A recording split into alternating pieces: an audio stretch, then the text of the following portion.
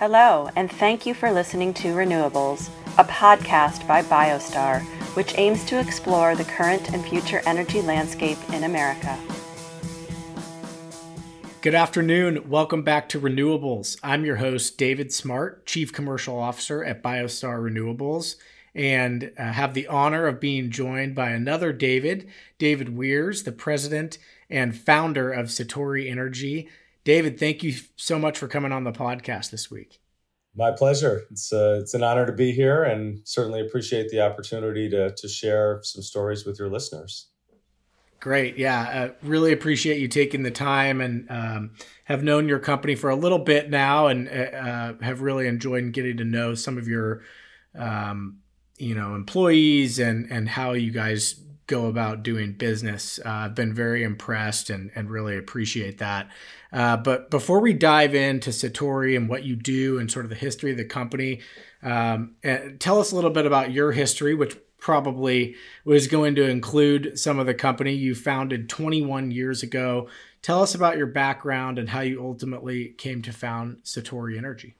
Yeah, thanks so much, David. I always tell my team, try to take 2 to 3 nuggets of information away when you're investing time and bettering yourself. So certainly hope that your listeners on this podcast today are able to take a few nuggets of information that they can use in their own lives after listening to this episode.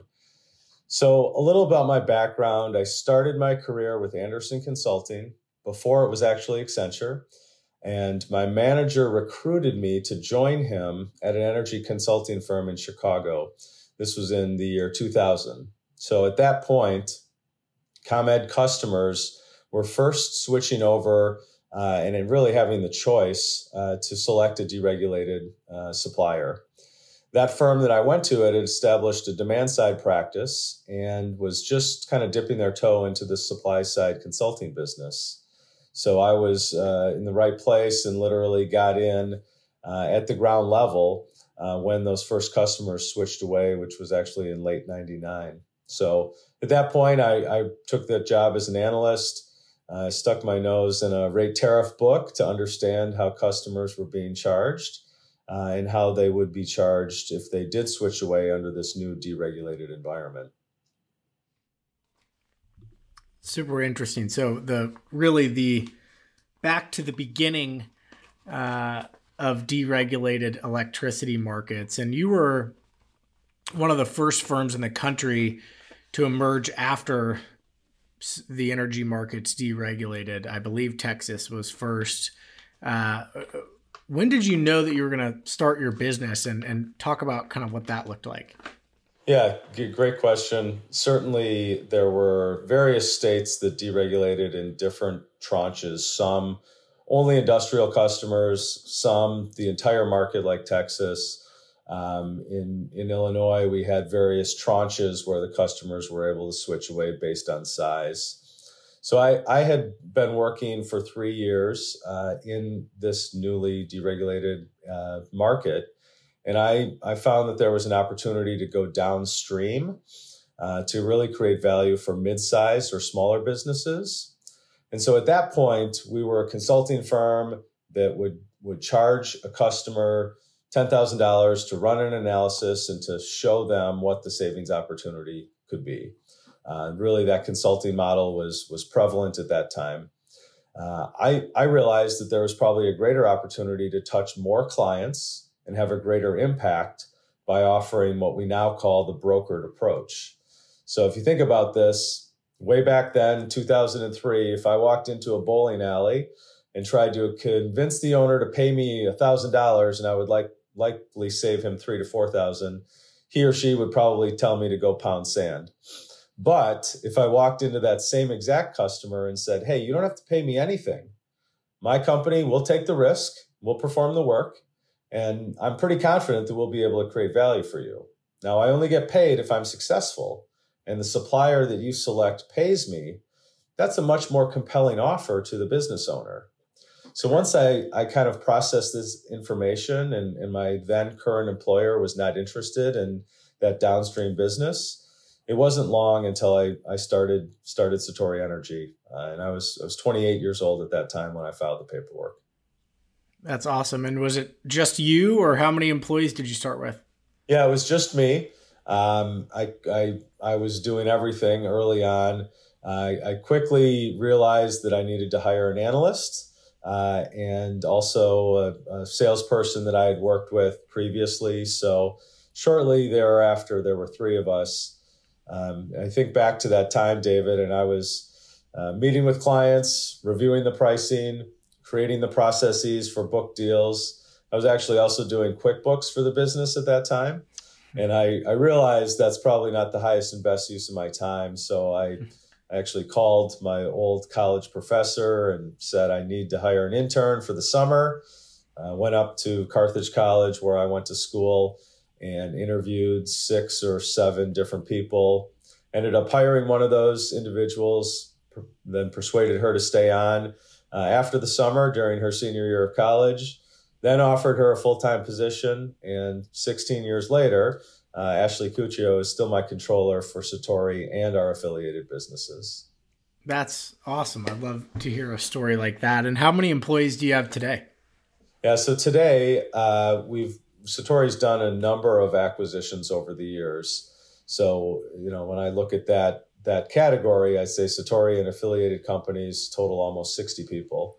So we have decided to keep brands like Energy Next or Energy Solutions or AGE or Atlas on and continue those brands for various strategic regions. But all of those kind of fall into that affiliation with Satori.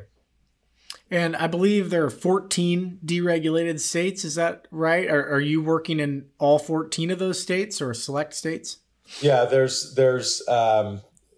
you can count the District of Columbia, and then there's 17 total, and different states have various levels of opportunity for customers. But yes, we're working in every state that's deregulated on the electricity side. Nice. And let's just take a step back for our listeners and viewers who may not live in a deregulated state or may not know exactly what that means. We have a lot of listeners and viewers who are in the industry and a good chunk as well that aren't necessarily in the industry.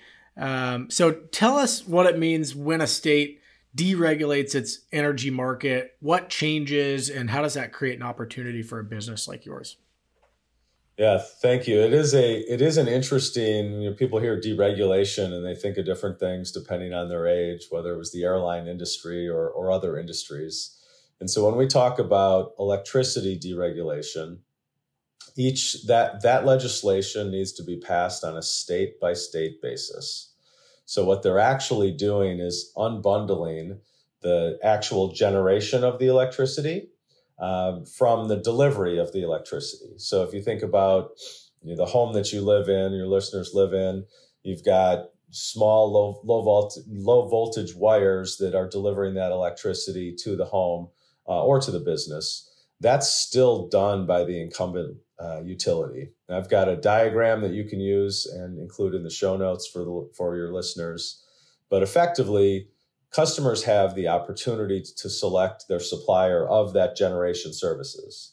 Local utility continues to be responsible for the delivery, the meter reading, any reliability issues. Customers that maybe if there's a tree that falls and some power lines come down, you'd call the local utility for that. That doesn't change. So I guess in summary, the states that have deregulated are really giving those ratepayers the ability to choose their supplier and a rate plan. And it's in some ways transferring risk from the utility to the customer. And when I say transferring risk, I mean this. Those customers in a regulated environment, say the state of Wisconsin, you get the bill and you pay it. You can't choose to move to a different supplier. You're stuck with the local utility. That local utility is going to charge a regulated return on their investment. So in a deregulated environment, the customers do have choice, but they also take on a more risk because, like we've seen last month in Texas, August of 23, the power cleared over 20 cents a kilowatt hour. So if a customer wasn't managing their contracting process and they were just paying the market, they really would have got stung. Comparatively, customers could have locked in at 6 or 7. So it gives you an order of magnitude there that it's probably 3 times more.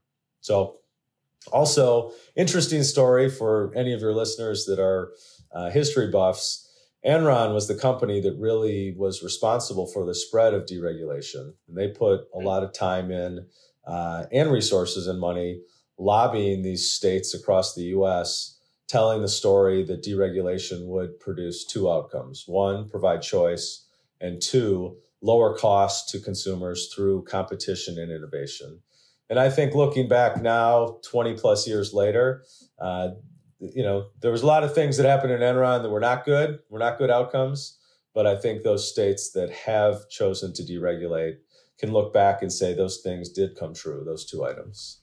Sure, absolutely. For us in the solar business, it's interesting because we like deregulated states, from a obviously regulatory and legislative standpoint. They tend to be more favorable to customers generating their own power on site, but they also tend to be significantly more competitive when it comes to cost of power.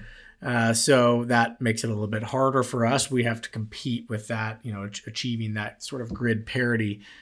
So it's an interesting point you make. And I do think if you look back at the last 20 years, we look all the time for different customers in different sort of classes, industrial, commercial, whatever it may be, that they have been historically very competitive in the deregulated states, and they have not suffered as much. Some states, there's exceptions from, substantial price increases over the course of the last 10, 20 years. So I want to get into, you mentioned a little bit kind of managing the contracts. I want to get into here in a little bit more of what you really do for your customer. I know you go and find them opportunities to save, but I think there's a lot that happens in between renewals and probably touch points with your customers. So I want to get to that, but you were acquired in 2021, by Priority Power. Talk a little bit about that experience and what that's done for your company. Yeah, happy to. Thank you. So maybe first start by saying that we developed a niche in the market for acquiring smaller books of business. And we did 13 acquisitions over a 10-year period. Wow. That many of them were rolled into Satori. And just those contracts were renewed through Satori. As I mentioned, a few of them, we kept the brand for various reasons, really strategic reasons. But Priority had reached out to me and said, let's have a conversation, be interested to see kind of what you're doing and maybe see if there's any synergies there. And so we went down that path at the end of 2020. And I really wasn't looking to sell the business. I really like the team of people that we've assembled. I like the business. It's exciting. It's fun to come to work every day. And I really wasn't looking to sell. But I think there was a couple things that happened that for me made that decision a little bit easier.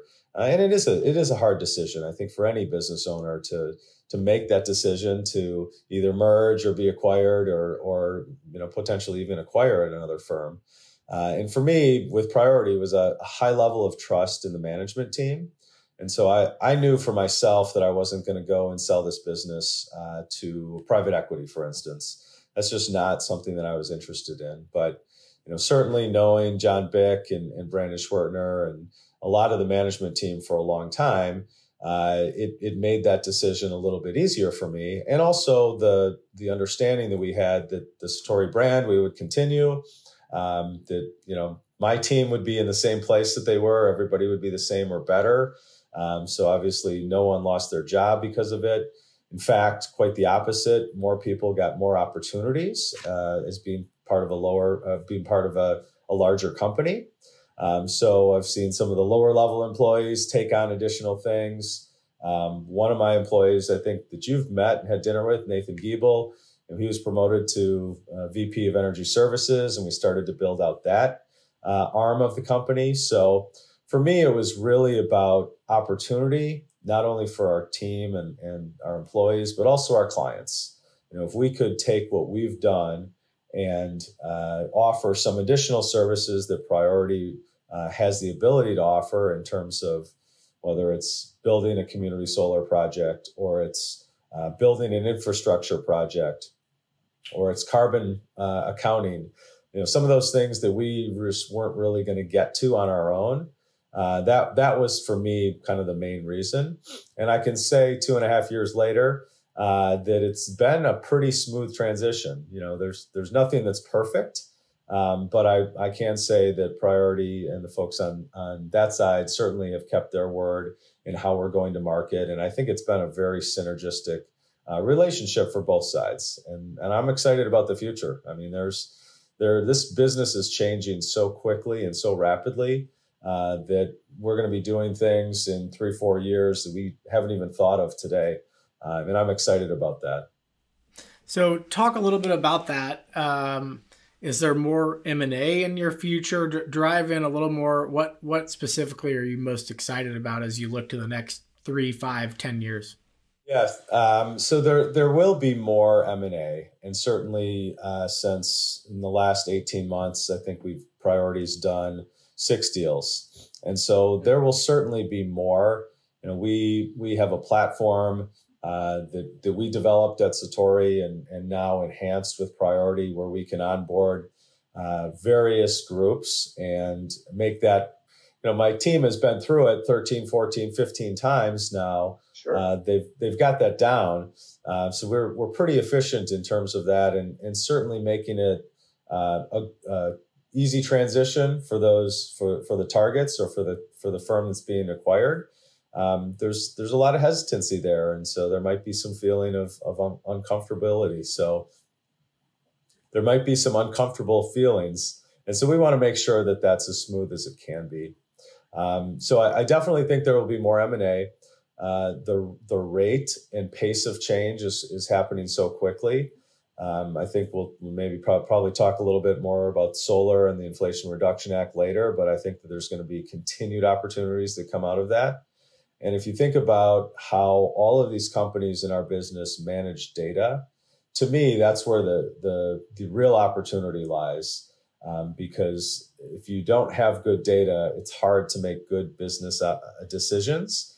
And the opportunities will come up. It's how quickly can these firms process that data and put themselves in a position to be successful when making tough decisions. So there will continue to be change, but certainly excited about those challenges and opportunities that await us in the future. Well, it's apparent to me anyways that you've absolutely, done a great job of sort of evolving with the business and with the needs of your customers, frankly. And you mentioned Nathan, who runs your energy services division, great guy, and have been really impressed what you all have done there. And I think that's just sort of one example, but talk a little bit more about the suite of services that you offer your clients and the different things you can do with them besides just the procurement, and how that's evolved, or as we like to say on the show, renewed itself over the course of the last 3 years or 20 years. Yes, well, it certainly has renewed itself over time. If I think back to the early days, we would literally get a FedEx paper proposal, and then we would assemble PowerPoint presentations for every single client that we would go to. So that has changed significantly over the past 23 years. Now, with everything electronic and almost real time, it's amazing. So the focus of the main business is really the focus or the main business is really on energy procurement or energy structuring, mostly electricity, also natural gas, and then a couple of other smaller commodities as well. That's really where our focus is. However, as we've seen with some more focus on ESG movement, there are clients that want to go green. And what does going green mean? It means different things to different people.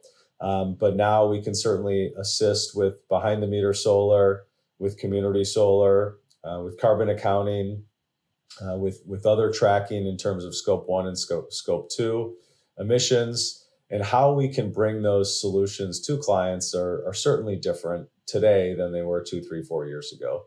I think they're going to continue to evolve and change in the future.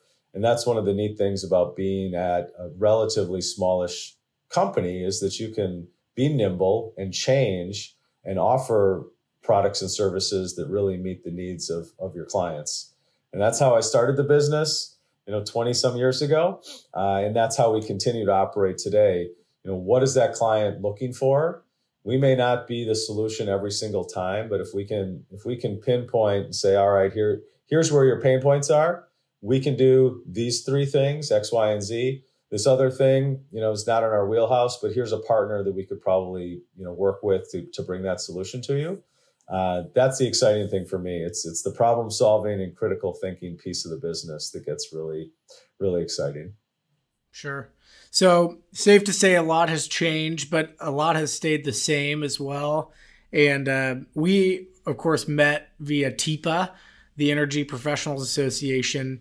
I believe, I don't know if this is the correct term or not, but I believe you were a founding member. And talk a little bit about that. I've heard several people in that organization call you a pioneer. So my first question is, how does it feel to be called a pioneer of something? Well, I guess it makes me feel old. And I'm not sure that I'm really a pioneer. I will say I feel lucky and fortunate enough to be in the right place at the right time. Certainly saw an opportunity and that the market really needed, and had a couple of key items that fell into place. So TIPA is a great organization, and deregulation was still really in its infancy at that point. The early years, say 2004 to 2005, there were some suppliers that wanted to kind of squeeze advisors and brokers and consultants, ABCs, out of the market.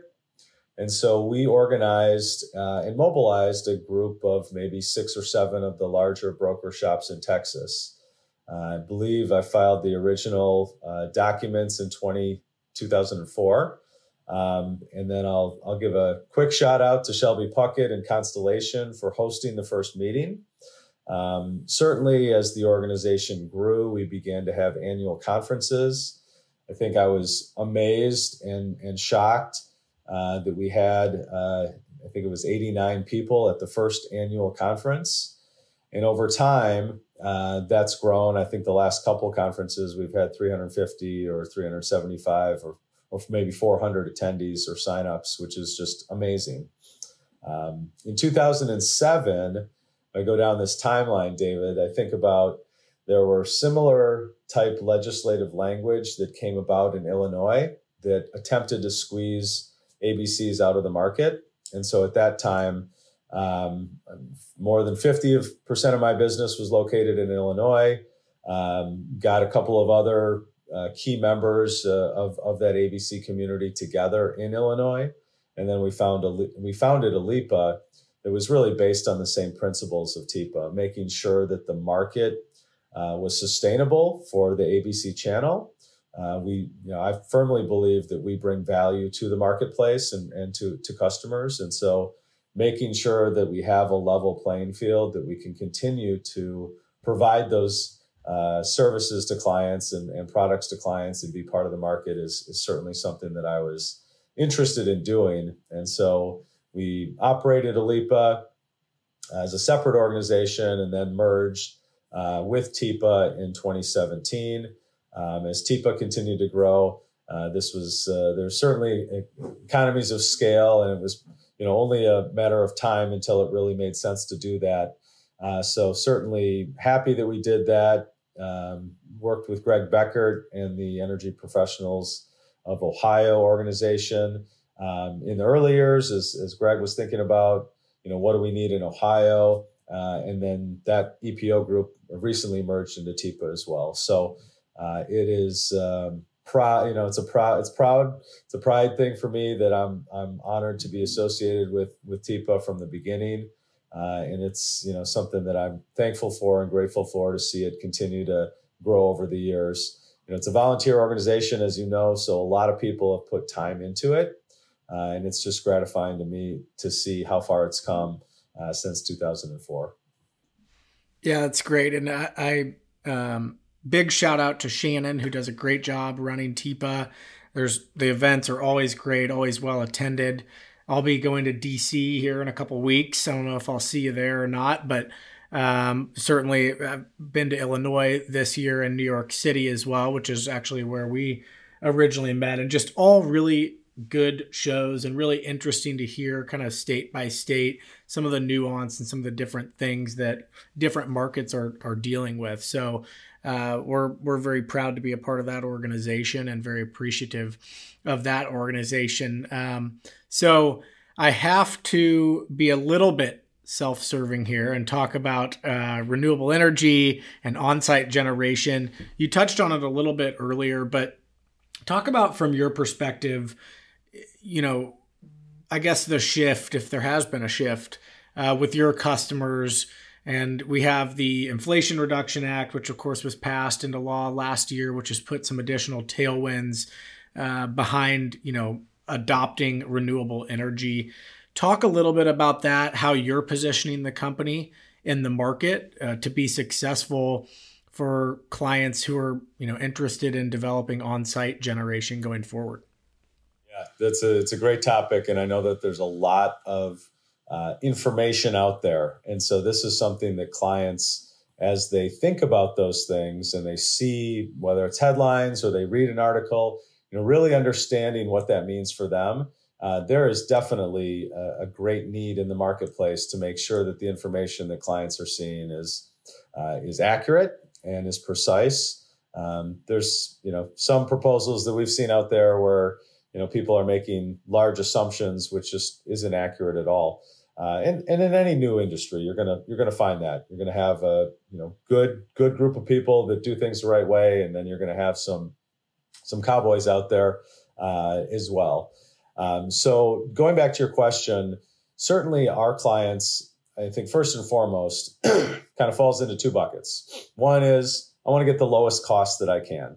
I don't want to pay more. Doesn't matter what it is. And so there's a certain subset of clients in that bucket where solar behind the meter makes a whole lot of sense, especially in some states where you've got not only the federal credits, but you've got state incentives or municipalities incentives in some areas. And then obviously the value of the SRECs makes a big difference. So certainly where we are in our home state of Illinois, great state for a lot of different things, but certainly incentives for solar is one of the top ones in the nation. And so Priority Power is building behind the meter solar sites. And we've done this for a number of clients, and we've got a number of additional projects in process right now. And then the way that Satori is going to the market is more in that consulting or advisory role, where we're not necessarily building the plant at all. We're helping the client go through that process, very similar to our product and service offering with the procurement or the energy structuring. So I think the second bucket of customers are those that have certain ESG goals, or you think about the city of Boston or Cambridge, and they're passing certain standards that they need to have for any facility, organization, institution that's located in their jurisdiction. So those folks have a mandate where they have to do something. The other piece is not a mandate, but hey, if I can save money by doing this, I'm not selling this building for the next 30 years, or maybe it's in a municipality. We're going to be here. It's got good credit. They're not going anywhere. They're certainly a candidate as well. So I see, with some of the Winter Storm Uri, and we've got, outages and reliability piece. There's some appeal to that, especially if you pair a battery system with it. But I just think as this becomes more mainstream, we're going to see more and more of it in the marketplace. I think early on, and you might remember this, some clients, well, is that going to encumber the sale of this asset if I have solar panels on the roof? And I don't think the discussion really occurs anymore. Is that going to encumber the sale? It's more, is this going to add value to my asset by having this? As it becomes more mainstream, we're going to see more and more, thought process like that. So it's exciting. It's an exciting time. Just like when things deregulated and there was this new change of how things were in the past, we're seeing that now with solar. And I think the Inflation Reduction Act really paves the way for the next 10 years where there's not this, oh, well, what's the ITC credit? Is it going down, or do I need to get it done by this date? Or, it removes that, which I think will certainly be good for the industry. Yeah, we call it the solar coaster. It's a lot of up and down, and you're not sure what it, you know what it is today, but not sure what it's going to be next year. And you got to get your project done by a certain date to make sure you're not putting the credits in jeopardy. And so, yeah, I agree with you. It certainly has paved the way, for the next decade and hopefully beyond. I'm curious, just in some of the projects you all have looked at. And by the way, if anyone in Illinois is listening to this, call David or call myself. There are a lot of really strong state incentives, as you mentioned, one of the strongest energy storage incentives in the country. So a lot of good opportunities in Illinois right now, and a lot of great projects being developed there. And I think you hit the nail on the head too, just in terms of who can really benefit from that on-site generation the most. The folks who have a good location, they don't plan to leave for a long time going forward. So my last question, and then we'll kind of wrap up here, is just, our listeners and viewers, I think a lot of folks, particularly those in regulated states, might feel like there's not a whole lot they can do about their energy consumption or the cost of their power. And across the board, particularly in the last couple of years since COVID, we've seen energy prices go up quite a bit. They've settled down a little bit, but still increasing at in some places, alarming pace. What can our listeners and viewers do right now to improve their energy usage or efficiency or strategy going forward? Well, that's a great question. And I think, if I think about our clients and folks that we worked with over the years, different clients have different ways that they go about managing this risk and their energy spend. And so I think the last word that you said, strategy, is the most important, because ultimately, if you don't have a strategy, you're never going to be able to compare how you did to anything. You have to have some firm numbers and some goals to be able to really make good comparisons and use data and make good business decisions. So if I think about your listeners that are maybe in a regulated state, what can they do? Certainly energy efficiency and anything that they can do to reduce their consumption. It might be in a residential home, a smart thermostat that allows them to program when they're there, when they're not there. That certainly are easy things. I certainly think in those regulated states for C&I customers or governmental customers that don't have choice, well, the more that they can do to be proactive, whether it's behind the meter solar or it's some other behind the meter distributed generation where they can actually take control of that, it will give them a better line of sight into the future, because we know that over time, those utility rates are going to go up 3% a year, 2.5% a year. And so if you can take action to really provide a constant cost over the future, that's going to add value for your institution, your organization, whatever C&I customer that you may be representing. Also, I think as there's more smart meters that hit the market, where engineers, facility managers can actually track, maybe not in real time, but maybe closer to real time, where are we hitting those peaks, and what can we do to avoid those peaks? Some of your listeners, probably know about a demand charge, where a customer gets billed at its highest peak demand for the month, even if they only hit it for 15 minutes. And so I really think, especially in regulated states, those types of customers, if they can identify where the peaks are and then do what we call as peak shaving, so reduce those peaks, they're going to be able to save money and energy throughout that process.